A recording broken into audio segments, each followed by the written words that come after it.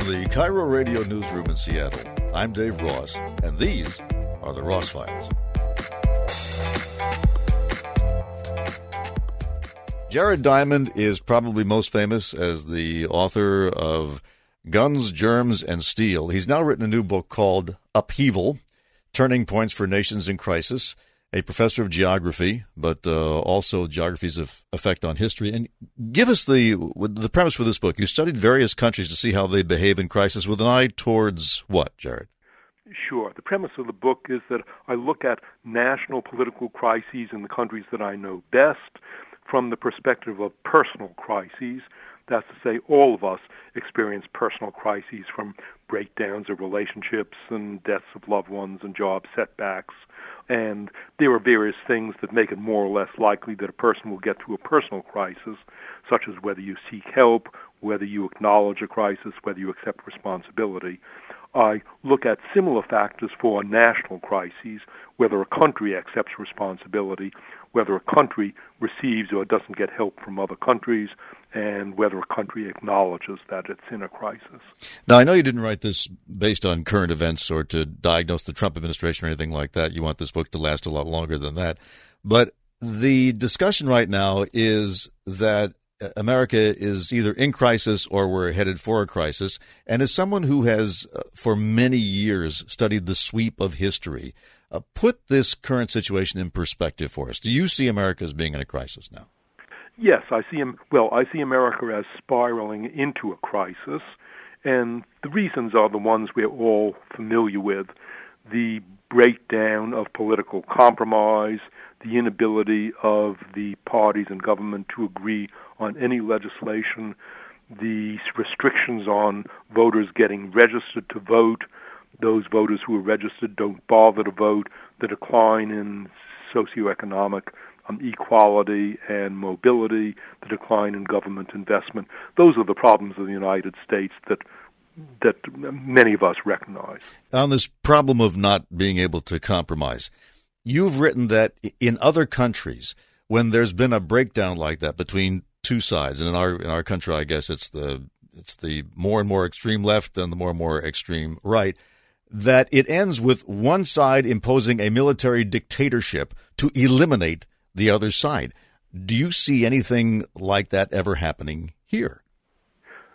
Sure. To begin with, it's not the case that breakdown of political compromise always ends in military dictatorship. It usually doesn't. But in some horrible cases in countries that I know well, it did. Chile in 1967, the Latin American country with the longest history of democracy, did end up with a horrible dictatorship from 1973 onwards. And Indonesia, with a breakdown of political compromise, had an explosion in which at least half a million Indonesians got killed. The risk for the United States is that with particularly the decline in political compromise, we could also end up undermining our democracy, not as a result of a military dictatorship, because the American armed forces have never been involved in politics, but instead in the way that we see now, gerrymandering, preventing people from voting who are likely to vote for the party not in power in the state and local government, the decline of equality, and things like that. So then what works in a situation like this? Is this something where, for example, individual billionaires can promote some kind of reform that allows people to compromise? Is it is it depending on who you put into office, or is it something else systemic that would need to change? In other words, is there another way out of this that is directed by what you've seen in your own studies? The first way to get out of it is to recognize that we have a big problem associated with breakdown of compromise. As for where this comes from, what I see is a decline not just in civility, in a decline in political compromise in the United States, but a broader decline in civility, increasing nastiness all across the spectrum of American life, increasing nastiness in academic life, increasing nastiness even in getting out of elevators, whether the people waiting for the elevator let the people get out, as used to be the case 50 years ago, but is less and less the case today. So it's a decline in civility generally. And as for where this comes from, My guess is that part of it is the decline in face-to-face communication in the United States. So much of our communication now is not face-to-face, but is by words on a screen, by cell phones and computers. And it's easier to be nasty to words on a screen than it is to someone that you're looking in the eye. It's a time to teach manners again? Is that what you're saying? Well, it's not to teach manners. What is it that could help us get over it? I've been thinking a lot about that in the last week or so as I travel around the United States, and it seems to me that a necessary way to get out of it is for Americans to talk more about the strengths of the United States, the things that hold us all together rather than divide us. For example, this past weekend, I was with my son who's in Boston, and we went to Concord Battlefield, Concord and Lexington in the Revolutionary War. Yeah. I've been to Concord Battlefield before, but going there this time, I found the power of it overwhelming. There was where the United States began. Americans got killed fighting for their liberty. What we need is a president and government that celebrates the admirable things about the United States in our history, such as Concord Battlefield, such as the Transcontinental Railroad, such as the Mississippi River and the locks on the Mississippi, all the wonderful things about the U.S. that we don't talk about today. But as you know, there are different populations which see American history differently, whether it's the Revolutionary War or the Civil War or the westward expansion, the treatment of Native Americans. You have to agree on your history first to be proud of it, don't you? That's right.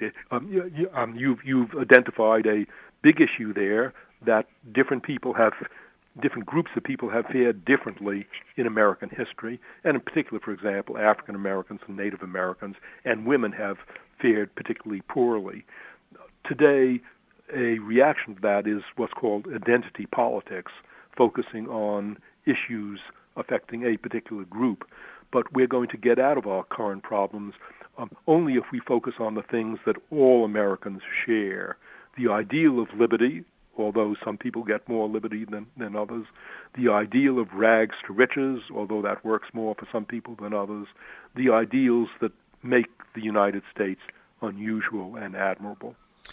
I'm curious because it sounds like towards the end of the book you were having an existential crisis of your own about writing history books because the lessons of history are so frequently ignored. Is that what you were feeling? That's one of the issues.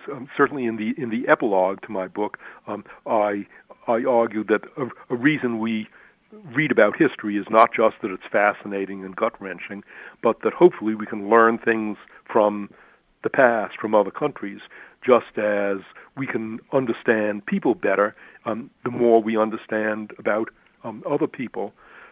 So, we can learn things from history about particular countries and generalizations about history. One thing that makes me hopeful, one might object, well, people have been reading history for a long time. Why on earth is a book by Jared Diamond going to do what 2,000 years of history writing hasn't done? Well, today, more people are literate than ever before. More people read books than ever before. My previous books have been read by leaders like Bill Clinton and Tony Blair, so I'm cautiously optimistic that we may make a dent by getting people to think more about history. Have you sent a copy to President Trump? No, I'm not.